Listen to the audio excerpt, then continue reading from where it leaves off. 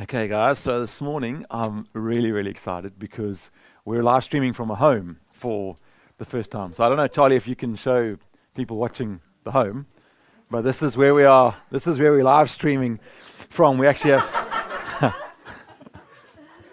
That's all right. So maybe this morning you're signing in with your group. If you're watching this and you're not with us, welcome. If you're from not in a group and you're watching with your family or you're watching at home or something like that, I want to say welcome to you as well. Maybe you're signing in from overseas. I know there's guys been watching in Wales and the US and all over the place. It's awesome to have you as well. And if you just come across this video by surprise or on YouTube or something this morning, I want to just say God wants to speak to you, and I want to ask that you'd have an open heart to Him this morning. I'm so excited because after months, literally months, of thinking about Ephesians, we've been praying about Ephesians. There's a group of one-hopers, preachers and thinkers who've come together, and we've been talking about Ephesians and discussing it and arguing over which parts of it we're going to preach. Die lang verwachte dag het aangebreek. Today is the day that finally we get to start preaching on Ephesians, right? And God has spoken to us about it for this time, for this people, for you guys, for this congregation. It feels like God is putting Ephesians on our hearts, and I can't wait. The way we're going to do it is actually in 5 parts. So we've got 5 little mini-series, which are going to run probably through to next year, March, but with lots of gaps in between, all right? So that's why we're doing it in mini-series, so that you don't get bored of Ephesians. I would hate us to leave Ephesians and go like, oh, not again. So we're just going to do 8 weeks now in our first mini-series, Ephesians 1, verse 1 through to 2:22. It's easy, 1:1, 2:22. That's what we're going to do in this first one, and this series is called In Christ. We're going to be speaking about identity. Oh man, guys, there's so much going on in this 8-week series. We're going to speak vision, we're going to speak life and encouragement, but if you lean in to this series, God is going to do profound things. He really is. I'm confident in the Holy Spirit as I've prayed that there's going to be people in this room, people watching that are going to have watershed faith moments in their life. Like change moments in their life as we study Ephesians together. I know this group that I'm sitting with this morning, you've been studying Ephesians for, I don't know how long, 5 years? How long do you do it, CCAT? Like, since the beginning of the year. I feel a confidence in the Spirit that many will find new identity. People struggling with their identity, with sexual identity, with all sorts of different things going on. God wants to speak to us. There's a whole section we're going to do at the end of this year around relationships, and I feel that God wants to restore broken relationships. So this is a powerful, practical series. So I want to ask you, are you in? Yeah. Come on, I am. So this morning I'm actually not going to speak from Ephesians, and I'm not kidding. I'm speaking about the birth of the Ephesian church, which we find in Acts chapter 18. So turn there with me. And what we're going to speak about, I've called this morning, When Jesus Comes to Town. What happens when Jesus comes into a town? So as we begin this series, I want to just ground us in the reality of the Bible again, all right? Because if you're a little bit like me, we tend to forget that Ephesus, the book that Ephesians was written to, was an actual town, right? Somewhere someone is putting up slides, I think, and you'll see a Google picture of where it is on today's modern map. Right? There's an actual town of Ephesus. They're actual people who bled, people who sweated and toiled in real jobs, people who sought life meaning and purpose, people who fell in love, people who experienced unrequited love, people who tasted life's wonderful wine and life's bitter cup. These are everyday people who faced sin and hopelessness, pursued passions, pursued pleasures, raised families, went to a theater. So you guys in the room can't see it because you don't have a PowerPoint, but those of you online, hopefully right now, you're seeing an incredible 25,000 person seater that's a historic from this date in Romans. More specifically, so that's who these people are, but more specifically, Ephesians, the book to the Ephesus town, was written to those who followed Christ in this town of Ephesus around the year AD 62. So 62 years after Christ came. Now, like I said, I'm guilty, just like you, of reading scripture in a vacuum, of forgetting the realness of all of it. And so I want to tell you about a man called Paul who wrote this book. And he's another actual living, breathing person. Paul followed Jesus for 32 years, from what we can tell of his life. He was alive for 62 to 65 years. So almost exactly half of his life, he followed Jesus.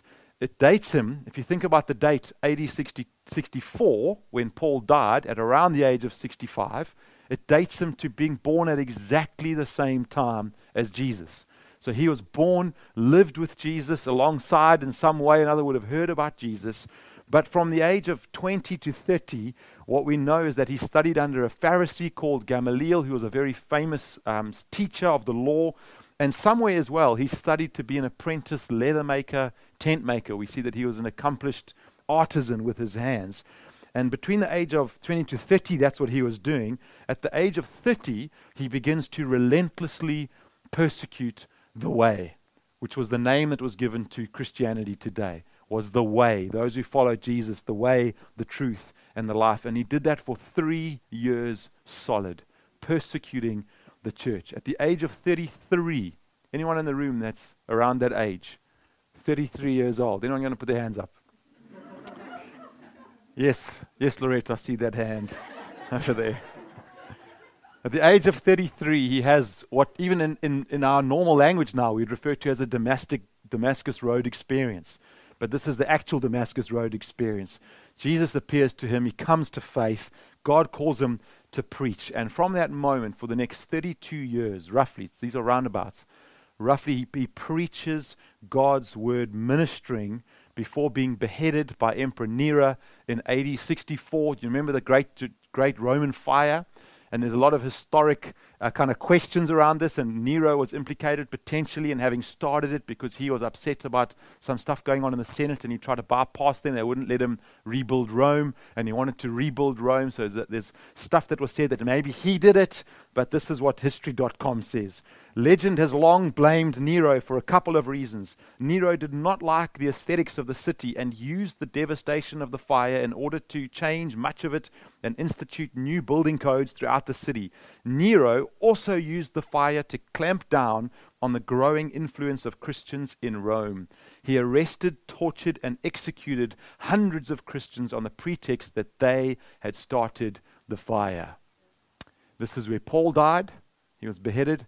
This is where Peter, another great in the early church, was crucified upside down. It was in these years under Emperor Nero. This is where Christians were literally dipped in tar and set alight along the streets as street lamps as people were going to the Colosseum to watch more Christians being killed in the Colosseum. This is not Christian history. This is secular recorded history of what happened in this era. But I'm getting ahead of myself. At the age of 51 to 55, Paul visits Ephesus for the first time, this town that we're talking about, and it's on his third missionary journey, and he ends up spending 3 years in the town of Ephesus. From what I can see, it's the longest that he spent, confirmed, that he spent in any single town. And we'll talk about why he did that in a moment.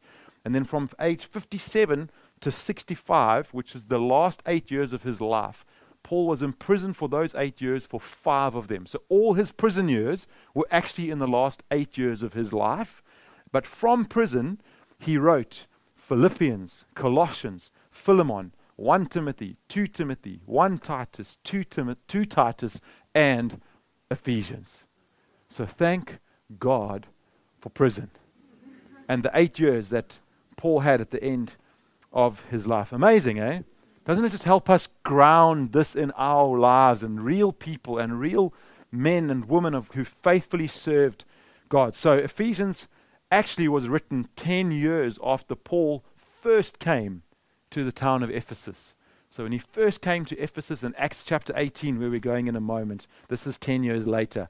What about the city of Ephesus? What was that like? Well, I told you Paul spent 3 years there, which is more than any other confirmed time in a single city, because this was an incredibly important trade city. It was the ancient Greek city for trading center in that whole region. It was strategic. It was influential. And listen to this, there's 250 to 500,000 people estimated in the city of Ephesus at this time. 500,000 people in this city. Stellenbosch in the last census was 75,000.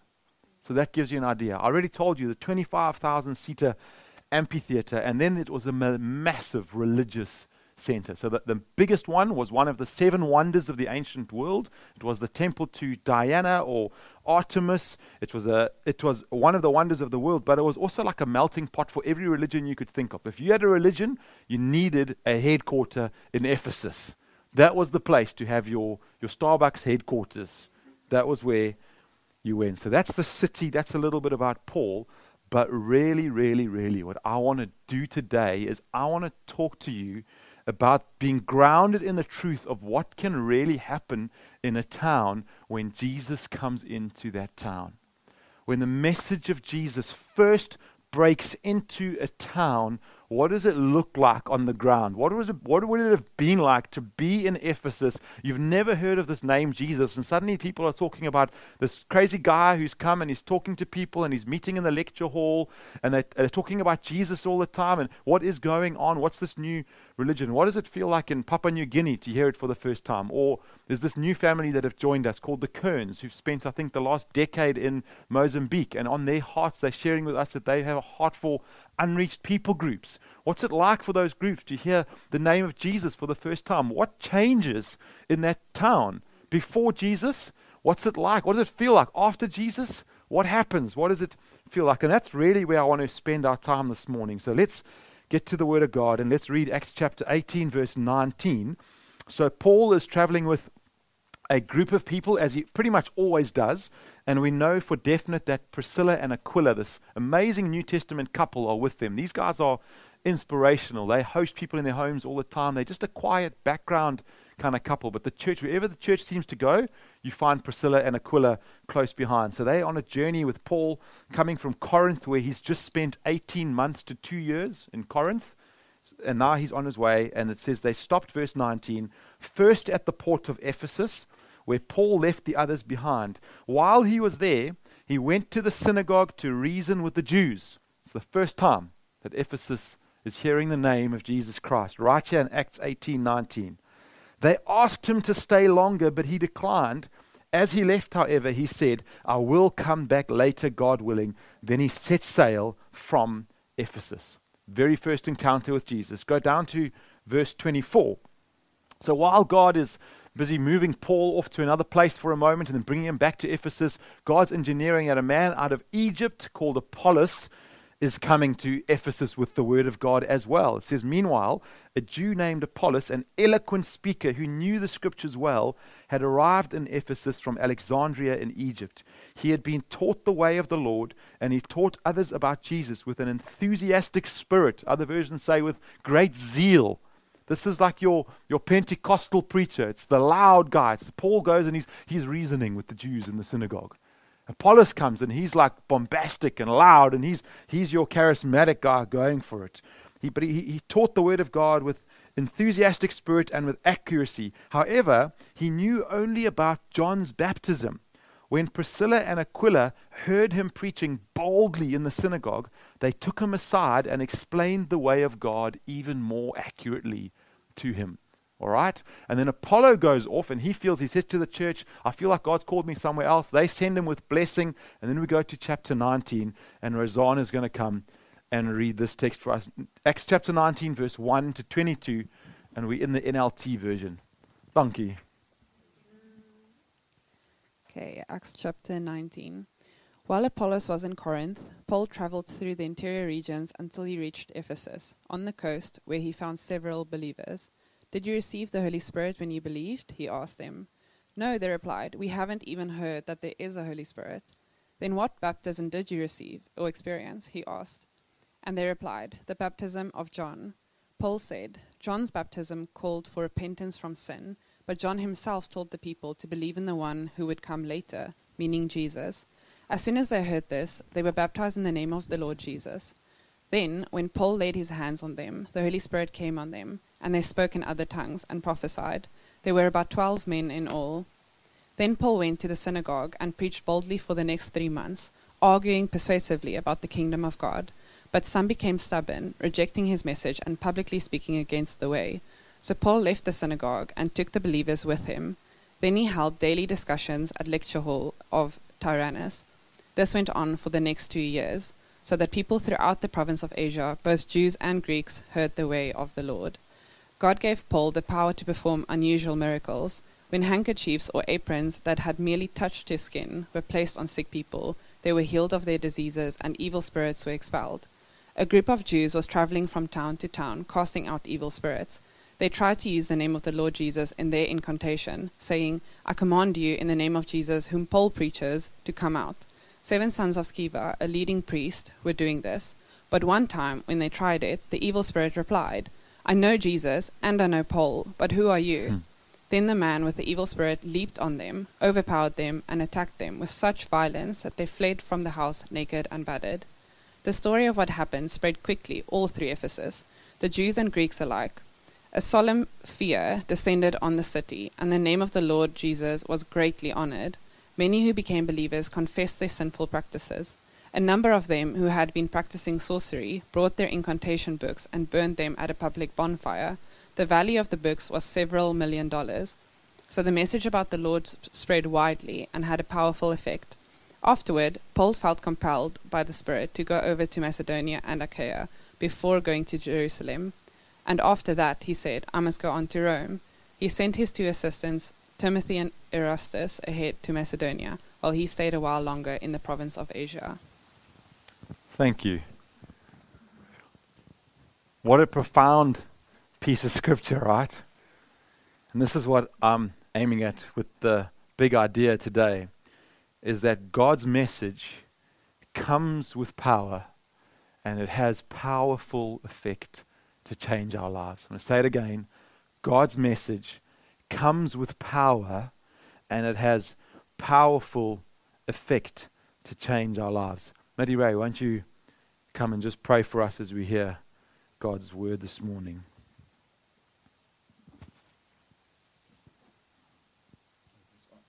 It should be on. Heavenly Father, we come before you this morning so secure in your love which was revealed through Christ, and we thank you that we can meet together as a community as you intended, Father, and just hear about your word. Thank you for Paul and how he's going to explain and expound the truth that you intended to come from the word, and we pray that that would be what's spoken to us, and that you'd soften our hearts so the truth may settle and grow roots and just show itself through the weeks and months ahead, Father. We pray these things in your mighty name. Amen. Amen. All right, guys, I'm hoping to be 25 minutes from this point, all right?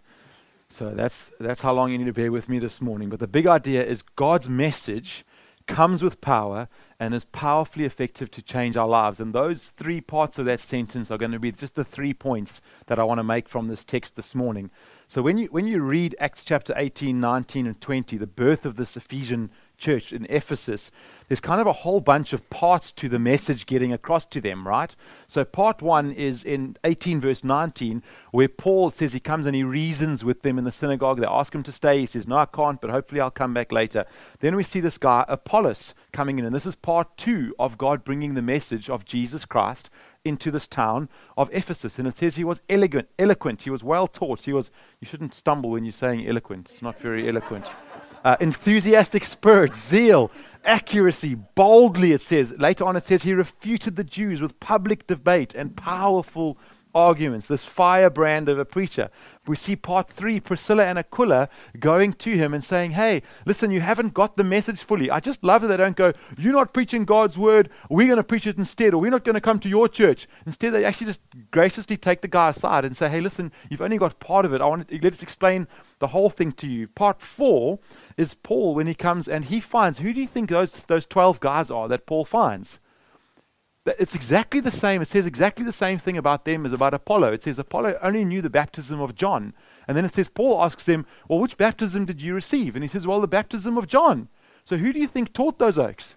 Apollos taught them. But he forgot to go back and close the loop after Aquila and Priscilla had taught them more fully. So Paul finds these guys on the outskirts of Ephesus and he says to them, "Hey, you haven't got the whole picture." So Paul brings more of the message of Jesus Christ to these guys, lays hands on them, baptizes them in the name of Jesus. They're filled with the Holy Spirit.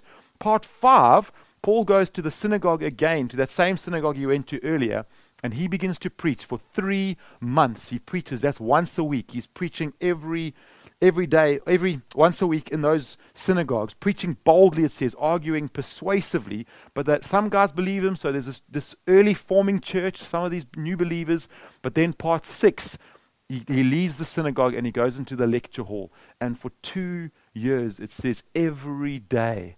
Imagine what it must have been like to go in there. And it says actually that the whole of Asia Minor and all the surrounds heard the name of the Lord in those 2 years. Because this is a major trade center. So as people would be coming through, they'd hear, oh, there's this dude who's busy talking all day long in the lecture hall. They'd go to the lecture hall, they'd hear a bit off, they'd go back to their town. They come back maybe next month or 2 months' time, etc. And then part 7, we haven't read yet, is in chapter 20, where Paul is speaking to the Ephesian elders. We'll get there just now. And he says to them, guys, I publicly proclaimed Jesus' name in Ephesus, but I also did it in your homes with you. And so even in the little small spaces, Paul was bringing this message of Jesus. And then in between the message, if we go and read this text we just looked at and a bit around the text, there's crazy miracles happening. Crazy miracles, like just a handkerchief that the preacher like wiped his head with, like these prosperity preachers. And it just touches somebody somewhere else, and the oak just gets healed. It's incredible miracles. Demons are coming out of people by the hands of Paul, but then also by these guys who are trying to kind of make money, it looks like, on the side by casting out these demons. These 7 big men who get beaten up by one guy who's got a demon. Oaks get beaten up. It's happening like in between the message, and then fear and reverence sweeps Ephesus for the name of Jesus. It's this fear and this reverence, and then there's this massive public thing that the whole town is talking about, where they burn, I don't know how many books, but it must have been a lot of books. Guys, do you know that the original Greek text there says it was 50,000 silver, whatever they're called, like things, that units in that time. Each of those is worth a day rate. That was a day wage. 1 silver coin was worth, so 50,000 of them. So if you work that out, take, what's the South African day wage? Let's say 250 rand. And you multiply that out by 50,000. That's 12.5 million rands worth of books in that one bonfire right there. Imagine the believers standing there. Oh no, what are you doing? We could sell this, we could put this on Ephesus Bay. And we could sell this thing over here. And we could what are you doing burning all these books? And that's like a 250 rand. Imagine you took an actual living wage and how much it would be worth. Then we haven't read it yet, but citywide riots break out and more oaks get beaten. It's really amazing. Now, what is this message? Why is it so important? Why is it so inflammatory? Go to Acts chapter 20 with me, because we don't have to guess. Paul actually tells us what he taught. So go to Acts 20:20. And Paul is now speaking to the Ephesian elders. So he's finished his 3 years now in Ephesus, and he's reflecting on it with the elders, and he's telling them what he did while he was with them. He says, I never shrank back from telling you what you needed to hear, either publicly or in your homes. I have had one message for Jews and Greeks alike. Here's his message: the necessity of repenting from sin and turning to God, and of having faith in our Lord Jesus Christ. Skip down to verse 24. He says, my life is worth nothing to me unless I use it for finishing the work assigned to me by the Lord Jesus Christ. Just talking about his Damascus Road experience and God calling him. This is what his work is: the work of telling others the good news about the wonderful grace of God. Skip down to verse 32. We're still asking the question, what is the message? What is this message that is so important and so inflammatory and so crazy that it turns this whole town upside down? Verse 32, he says, and now I entrust you to God and the message of his grace that is able to build you up and give you an inheritance with all those that he has set apart for himself. So this is the shorthand of Paul's message.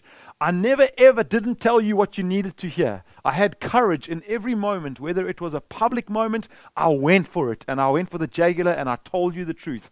Whether it was in your life group, or you invited me for a meal and I came into your home, or you had church at home, I came in and I gave you God's truth. I went for it. He says this is his shorthand. If you were a Jew, I didn't come with a special message for you. Guys, this was so inflammatory for Paul to say this. The Jews were the chosen people. They were the racist elite of this nation. And Paul comes, I didn't have a special message for you. He says, I preached one message for all. Black, white, colored, Kayamandi, Dazalza. He says, I had one message for all of you. If you're unemployed and standing at the robots, or you Johan Rupert, there's one message of the gospel. This is what Paul is saying. And he says, don't you just love God's ways? I just find it so beautiful when I read this in the Bible. And this is his core message. Repent from sin. Repent from sin. Turn to God. So stop doing what you're doing and then do something different. Turn to God. Find another way. So it's not just saying sorry, sorry, sorry. It's saying sorry and find something else to do. Turn to God. Have faith in Jesus. Not just believe. Don't just believe he existed. Even the demons, the Bible says, believe Jesus exists. That doesn't get them anywhere. It's not good enough to just say, well, I believe he was an actual man who walked on the earth and I believe in Jesus. No. You've got to have faith that Jesus actually comes to change your heart and your life. Then Paul says, believe the message of grace. You can't make it on your own. You're not going to get there. You can't climb high enough up the ladder. And then he says, trust that he's going to build you up. Man, don't we need that like sanctification? How many of you feel like you just want to quit sometimes because you just look at yourself and you just say, I'm still just the same riddled full of sin person that I was when I came to Jesus. For me, it's been 35 years, 34 years I've been following Jesus, longer than Paul. Isn't that crazy? I look at my life and I was like, look at this dude, what's wrong with me? And then he says, trust that what he is doing in your life is not for down here only. It's for eternal value. It's for eternal value. See, he says it there in verse 32, give you an inheritance with those that he has set apart for himself. That's not a here inheritance. That's a there inheritance. Maybe you don't know Jesus today. Maybe you watching. Maybe friends invited you. I don't know. I don't know where you are in your group or why you're in your group. But you need to hear the same thing that Apollos and Priscilla and Aquila and Paul were preaching to the Ephesian church, to this church all the way back there. You need to hear exactly the same thing. Repent from your sin. Turn toward God. Have faith in Jesus. Maybe you do already know Christ, or maybe you're kind of a little bit on the early journey of following Christ. Maybe you really need to hear this today. Guys, we need to take sin seriously in our lives. I want to challenge you, believers, repent from your sin. Some of us are living crazy patterns of sin in our lives. Pornography, night after night, licentious living, lying like in our businesses, like just willy-nilly, like everything's just gray. In our businesses, we're terrible gossips. Just everyone, we've got a reputation in our class at university that when we open our mouth, we're going to tell you some juicy thing about somebody else. We need to stop, repent from sinning, and turn to God. Take it seriously. Have faith in God. Believe the message of grace. We need to hear the Stellenbosch. We need to hear this again and again and again. Those of you who are brought up in Stellenbosch, those of you who are brought up in Afrikaans families, I find in particular, have this tendency toward legalism, toward like I've got to do it, I've got to behave, I've got to be like all ready for church on a Sunday with my tie and everything's looking all right, okay? And what Paul is saying is the message of grace. It's a false story that you can come to God on your own merits. It's a lie. And trust that He's going to build you up. Trust that He's going to give you fresh perspective. Guys, how crazy is it that these people burn millions of rands, dollars, whatever you want, worth of books just in a single moment? What is that? That's people who've been caught with something of, I have an eternal inheritance. We've got so many stingy Christians running around. They haven't caught this. They haven't caught this fresh perspective of living generously. I'm just going to burn my books because God's going to care for me. I don't have to sell these millions of dollars worth of books. Anyway, I'm getting ahead of myself. When we get it, this is the message. This is the message that's being proclaimed by all sorts of different people in this town. And we're asking the question, what happens when Jesus comes into a town? When the message of Jesus comes into a town? When we get it, we also get to go. We also get to go. This is not just Paul's message and Apollo's message and Aquila and Priscilla's message. This is our message. When Jesus comes into our hearts and the light of God comes and pushes into our darkness, then I want to ask you, your workplace, do they know? If it's our message to take now to the world, if it's us in our hands, what about your campus? Do they know? Or your school? What about the waiter who serves you wherever you are having your dinner or your breakfast? Do you have the courage to just sometimes say, can I tell you about Jesus? Have you heard about Jesus? and they're going to look at you weird. What about your mountain biking buddies that you're riding with and you've been riding with them for 15 years, because, well, Paul, you see, I'm just building relationships. And guys, I'm all for building relationships, but I'm not for building relationships that we never have the courage to actually share the gospel with. Then you're just a social club. That's what we are if we do that. And years of relationship building, I want to encourage us. I'm not trying to shout at us. I want to encourage us and say, come on, this is the message that we carry. Have you heard this quote? Preach the gospel, and if you need to, use words. Have you heard that quote? What do you think of that quote? I hate it. I hate it with all my heart, because it's the biggest load of nonsense. If you can show me one place in Scripture where it says, teach the gospel, but don't use your words, it's like it's completely crazy. They came with a message, and they didn't just live there and make tents and say, well, look at how nicely my business looks because I make tents for Jesus, and give it like some Christian name. No, they came with a message. Listen to what Paul says in Romans. He says, for everyone who calls on the name of the Lord will be saved. And I'd love to just preach a whole sermon right there that God actually wants everybody to be saved. But how are they going to get saved? This is what he says. But how can they call on him to save them unless they believe in him? Right? Logical. And how can they believe in him if they have never heard about him? And then he carries on, and how can they hear about him unless someone tells them? And how can anyone go to them without being sent? Friends, this morning, I want to recommission you if you've forgotten this. You are the sent ones. I am the sent one. And then it says this. That is why Scripture says, how beautiful are the feet of the messengers who bring the good news.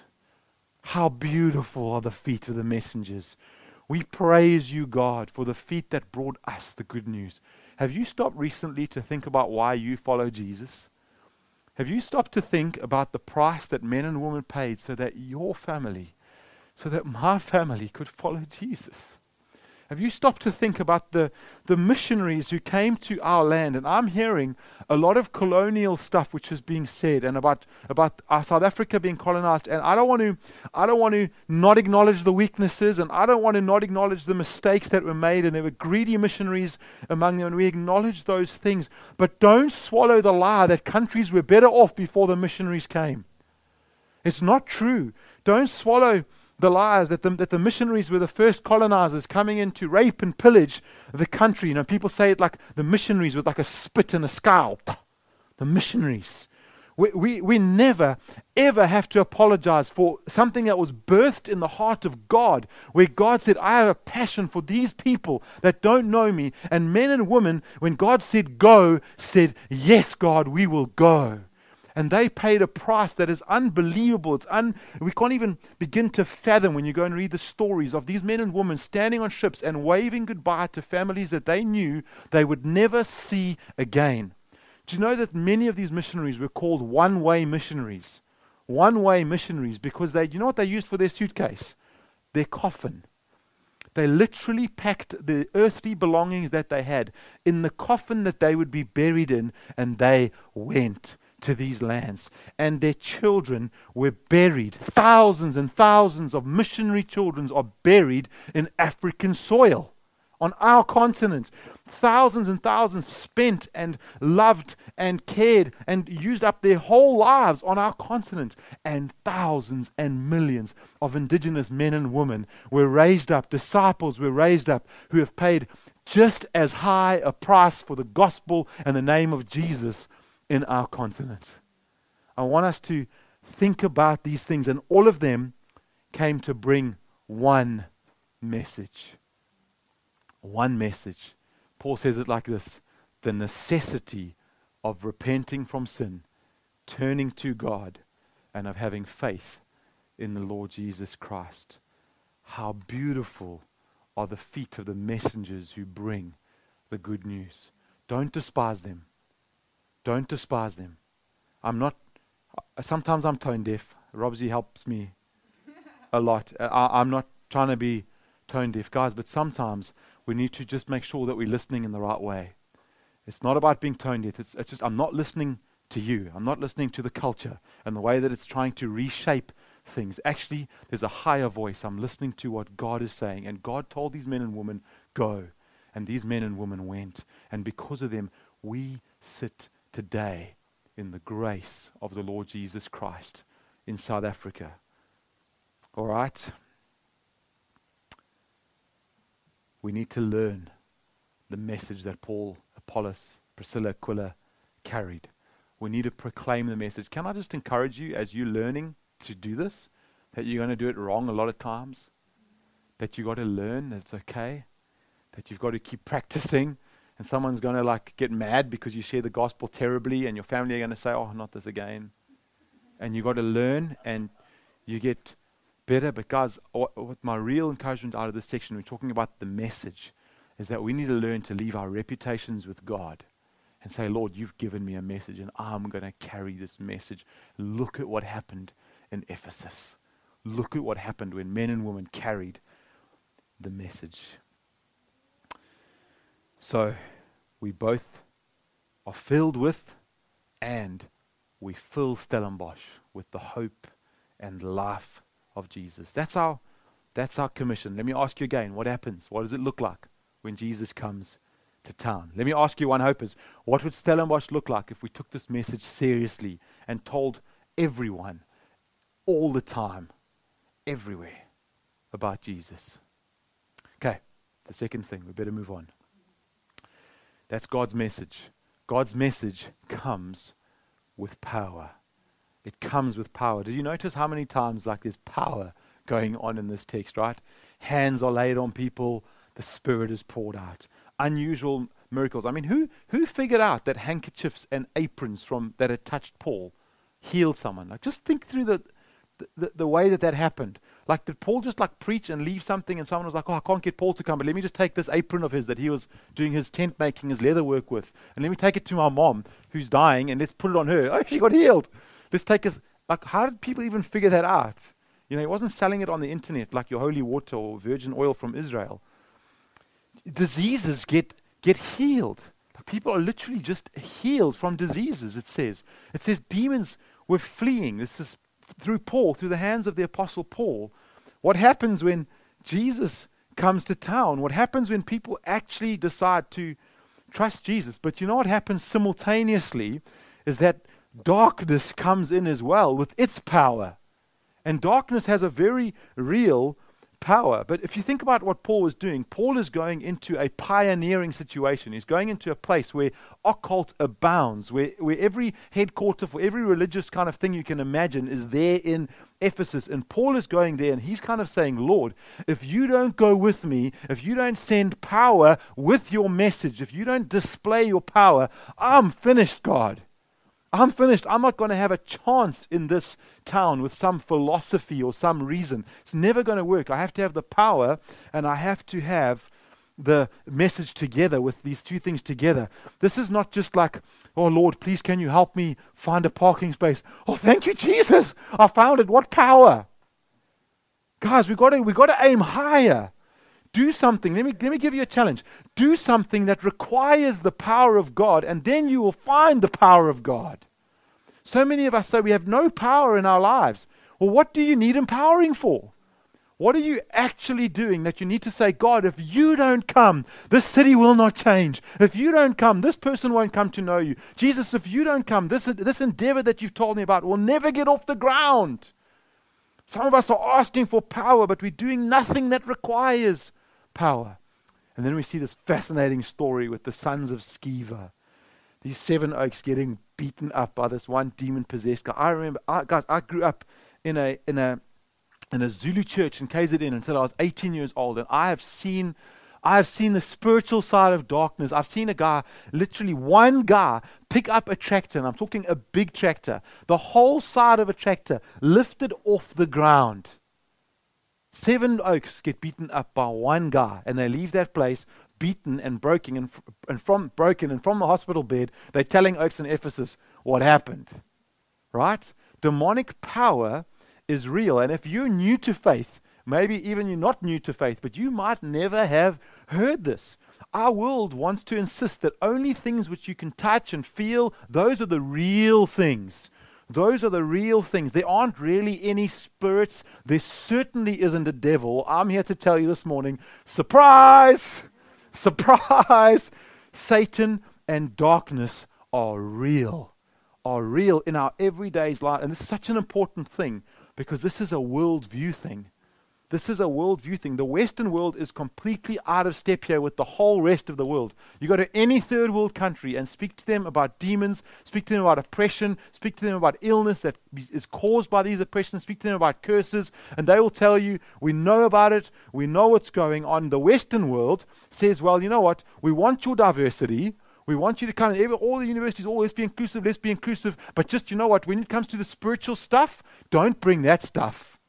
Don't bring that stuff. That your darkness, we don't believe all that. We believe in only the real scientific stuff that we can measure and prove, right?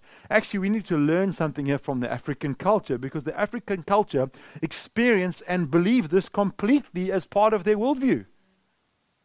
And it is powerful. It is powerful. Do you know this?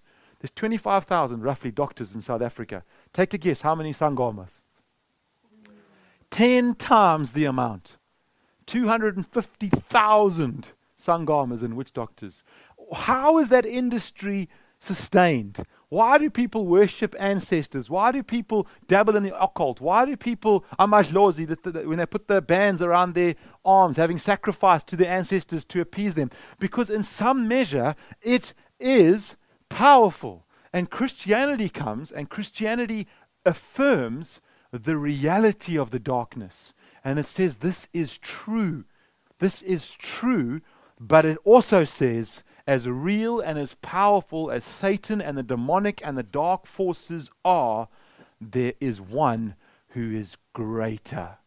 And this is where we begin to differ from every other system or worldview, where Christianity says, no, we recognize those things, but we have a God who is greater. But I'm concerned that the Western Christians don't even get to that point. They don't even think that anything's happening in the demonic realm or in the dark world. And while, as long as, let me leave it there because I need to move on for time's sake, right? Friends, I'm telling you that if we begin to risk it for the kingdom, we will see clearly both sides of power. We will see the dark side of power. Let me just tell you a little personal experience from my last few weeks. I told you we've been praying and we've been thinking and we've been asking God about Ephesians. And I want to tell you that I have been under spiritual attack. And I don't say that lightly, and I don't find a demon under every bush. And I feel even embarrassed to say that, which shows you how far Western we are, that even our pastors don't want to admit that there's a dark demonic side. But if I tell you, at my last few weeks we went on holiday and we needed a holiday, and my little boy decided to go fishing with a truck strap off the back of a trailer and almost pulled the whole top of his one finger off. We had to come racing back from the Karoo, 4.5 hours, I think 40 something stitches in that little finger. What's going on? Why is that such a huge distraction? In the middle of that, go away, I'm not finished. In the middle of that, some bizarre family stuff happens in our family, like some business things that we've been talking about. Just like a crazy, crazy scenario that just develops, that there's just misunderstanding and confusion, and it creates a huge amount of sadness and angst for me, to be honest. For days, I didn't sleep properly, and I'm thinking, God, what is going on here? Why? This seems so obvious, but why are we just not able to communicate with one another? This last week, as I've been preparing this message, I've been in business for 8 or 9 years. I had my own businesses, and now I've been in ministry for 7 years, but I've always dealt with businesses. In all my years, I can remember one other scenario where I had something as bizarre as what happened to me with one of our contractors this week. It was like we were speaking, and there was like just complete mist. He was swearing at me, shouting at me. It was like just this craziness going on. On Thursday morning, I got up early and I went for a prayer walk with Ollie, and we were walking around this neighborhood in Paradise Cliff, and we were praying. And as I began to share with him what was going on, he just said to me, Paulo, this is spiritual attack. And oh, goodness, I haven't even thought about spiritual attack.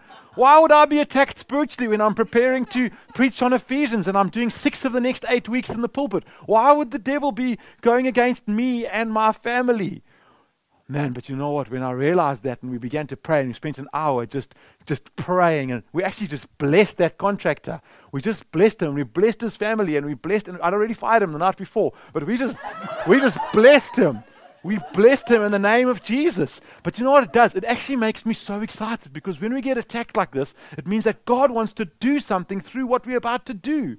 It's not the time now to quit. Now's the time to press through and come out the other side. Now let me tell you, what we prayed that day was we literally turned to Ephesians 6, put on the whole armor of God, that you may be able to stand against the schemes of the devil. Now listen to this. For we do not wrestle against flesh and blood.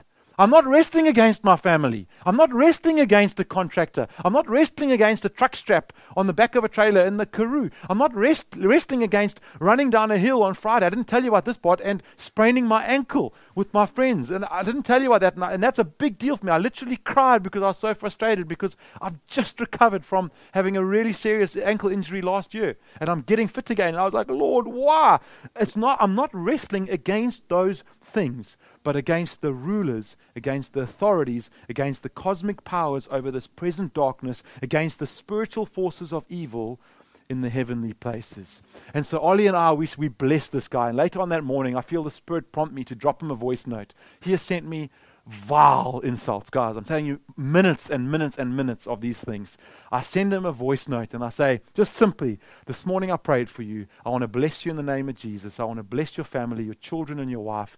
God bless you. Maybe we'll see each other sometime. He sends me a 4.5 minute long voice note back, and it starts like this. Your message was beautiful.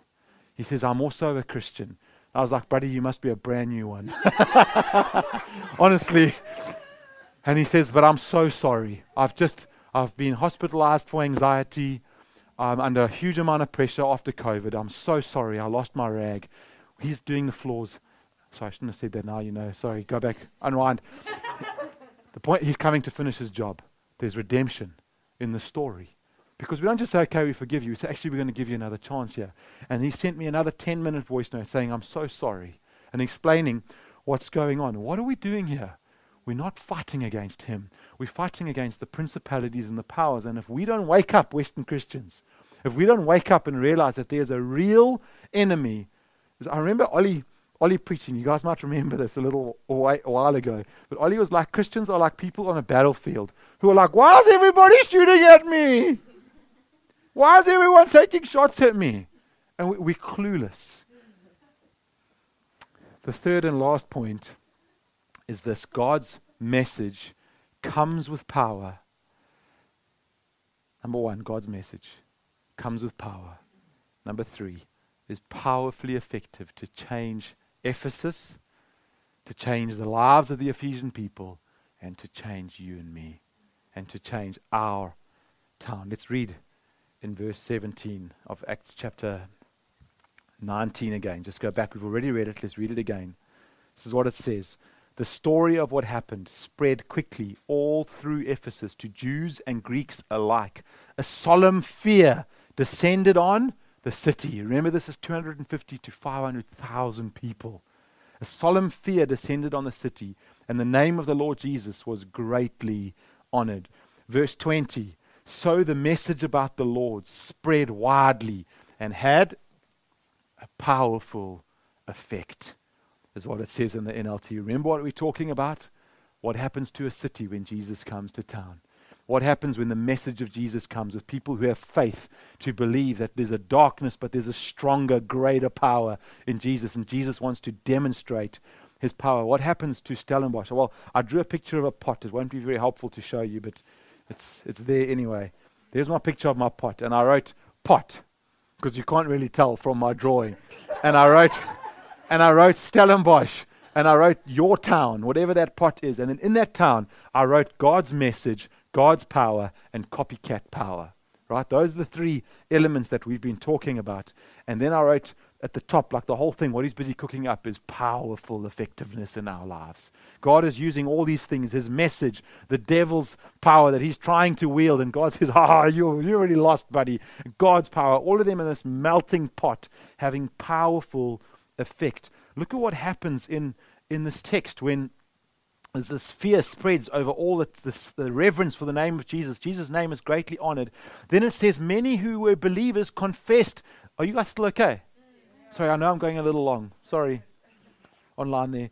It says, where was I now? Many who became believers confessed their sinful practices. So these are not the guys in Ephesus who haven't believed yet. These are you in the room. This is the life group that meets, right? These are the guys who are already believing, and they suddenly realize, oh my goodness, God shines a light on their life. Christians. And they going, I have a fresh fear for God. I want to confess the sinfulness that's going on in my heart. Can I tell you what I've been doing that no one knows about? Can I have a conversation and tell you? Because I want to get this thing out of my life. Verse 19, people's lives change. A number of them who had been practicing sorcery, it's interesting, Christians, brought their incantation books and burned them at a public bonfire. People's lives actually change, and it's publicly displayed. Just a little freebie here. If you haven't been baptized, this is a moment of obedience. Water baptized, where we say to publicly people around us, I'm changing. God has changed me. Verse 19 carries on, and it says, they burned these books at a public bonfire. The value of the books was several $1 million, and we spoke about that already. But when people really start to be changed by Jesus, you know, one of the signs is that they do radically stupid things sometimes. They do things, we call it radical, what is Ollie? Ollie's got a beautiful phrase. He calls it that because I can't say it now, but he's not here. But people start to do radical things for God, and everyone else is saying, that's not very wise. That's not very good stewardship with your money. You shouldn't do that. You shouldn't do this with your time. You shouldn't change careers now. You shouldn't start preaching instead of being a plumber. Hand up. Right? This is what they say. And God comes, people start to do radically different things when God gets hold of their lives. And often it's public. And then people's perspectives completely change when they burn these books worth millions of dollars. Their perspective, they've got no earthly perspective in that moment. They just know the Spirit of God has gripped the city. We want to honor Jesus. I realize that there's sin in my life. I have a fresh fear, reverence for God. I'm telling people about it. I want to change my life, man. I'm going to take everything that I can and I'm going to be radical. This is Jesus saying, if your eye causes you to sin, cut it out. It's radical. This is radical Christianity. And you know, I want to just make a point here as well, that we often tempted to only see, when we talk about these true, and I'm even guilty of doing it right now, but when we talk about something being truly effective in our lives, often we look for the dramatic, outward miracle. You know, God is really using us when demons are fleeing and miracles are being done. Let me ask you this little question. Which is a greater miracle, casting out a demon or people burning books? Which is a greater miracle? Handkerchiefs and aprons that someone's just touched, healing someone else in another place. Is that a greater miracle than the people in Ephesians where just a little line where it says, and some became disciples? And some heard the name of Jesus and followed Jesus?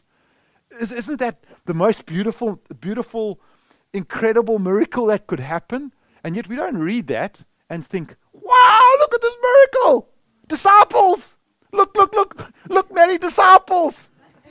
We read and we go, look, handkerchiefs, aprons, look, demons coming out. Why is it not happening in the church? And it is a good question. And we should be asking, Lord, why do we not see more displays of power in the church? And I think a huge part is because the Western church wouldn't believe it even if there were. I think we see far more displays of power in African contexts, in third world contexts, where people don't hold these same kind of ideals around what's real and not. We see power there. I've seen people who are blind see. I've seen people there's literally a group of people at a conference I was at who were having sign language. They were all deaf, sitting in the group. And while the preacher's preaching, there's a moment afterwards, the one guy just jumps up and starts screaming. He can hear. He can hear for the first time in his life. He doesn't have to sit in this little section where the guys are sign languaging to him. He can actually hear the name of Jesus and he just begins to shout out praise. These are real things. Can I ask you another question? Why didn't God heal my ankle? As I fell in the vineyard on Friday night, Clivey, one of my friends, got on his knees with me and I was in such pain and he began to pray over my ankle. And then I got up and I hobbled on his shoulder to another friend, brought another car around, and I jumped in the car. Why didn't God heal my ankle? I was literally crying in frustration. I was so annoyed in that moment with this ankle. They'll just say it was my pain, You know why God didn't heal my ankle? Because sometimes God has a bigger miracle in mind. Sometimes God is working out what's effective for our lives, and He knows that actually I can deal with a sore ankle for 6 weeks, but what He really wants to get at is something underneath in my heart. Maybe I need to just learn to depend on some people a little bit more for a while. I'm about to move home. Now I'm like ankle and I can't do what I want to do, and I'm not the kind of man that I want to be. I need a little bit of humility coming in my life, right? I wonder sometimes if God doesn't look down and think, knee, ankle, cancer, whatever it is, easy. Changing this bloke, that's a real miracle. Salvation to this person. Restoration of this relationship. Guys, we need to look for the miracles because we're only looking for very small group of miracles. All right, I really need to finish. My other group is actually already starting. I have to go to another group. Acts chapter 19. Ephesus, the city. What do we learn about what God wants to do in the city of Ephesus? What does it teach us about what God wants to do in our city? Ephesus, the city. Paul comes bringing a message. What does that mean about us? Filling Stellenbosch with the hope and the life of Jesus. Who carries the message? You carry it. I carry it. We carry it. What do we need to remember? That as we carry the message, there will be two kinds of power. The darkness is going to come against us. And it's going to, you know what the greatest darkness in our minds right now is the Western mind. That's the greatest power that the devil is wielding, I think, against us right now, is that we don't even believe he exists. That's the great power. Anyway, the power of that, but then the greater power of Jesus. Don't be naive, but don't be afraid. Yes, it's a war. Yes, bullets are flying everywhere. But God's already said we have won. Lastly, God works in this town in effectively changing us. That's the big idea today. God's message comes with power and is powerfully effective to change your life, your mom's life, your friend's life, your fill in the ... God's power and God's message wants to change them. Amen? Let me ask one final question. What thing is Jesus just in your heart right now putting his finger on that he's saying, I want to bring powerful effect in your life. I want to change this thing. Maybe it's something you've been going around a mountain for a long time. So familiar. Lord, I'm so sick of this sin. I'm so sick of this part of my personality which is just broken. For me, I know immediately it's my impatience. I'm a terribly impatient person. It's not a good quality in a dad with 5 little kids in a small home. It's noisy and I get impatient. And sometimes I just feel like God has these moments where he just says, it's time. It's time. I want to bring powerful effect to change in your life, all right? I want to ask this group, I'm going to leave now. Hopefully my wife and kids are already in the car there.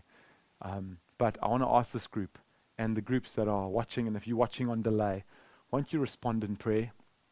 Won't you spend a little bit of time praying for one another? Won't you take the communion elements together? Think about Jesus. Think about how he's enabled us to do this, how the gospel must go forth from us because Jesus was the one who came down from heaven. He was the first one to go. He was the first one to say yes. He was the first missionary who came to foreign shores. He was the first one who came and said, I will give my life. I will put my body in the ground here for you. I will shed my blood so that you will be my children. Just take communion together, and then someone in the group close in prayer. Love you guys. Live stream over.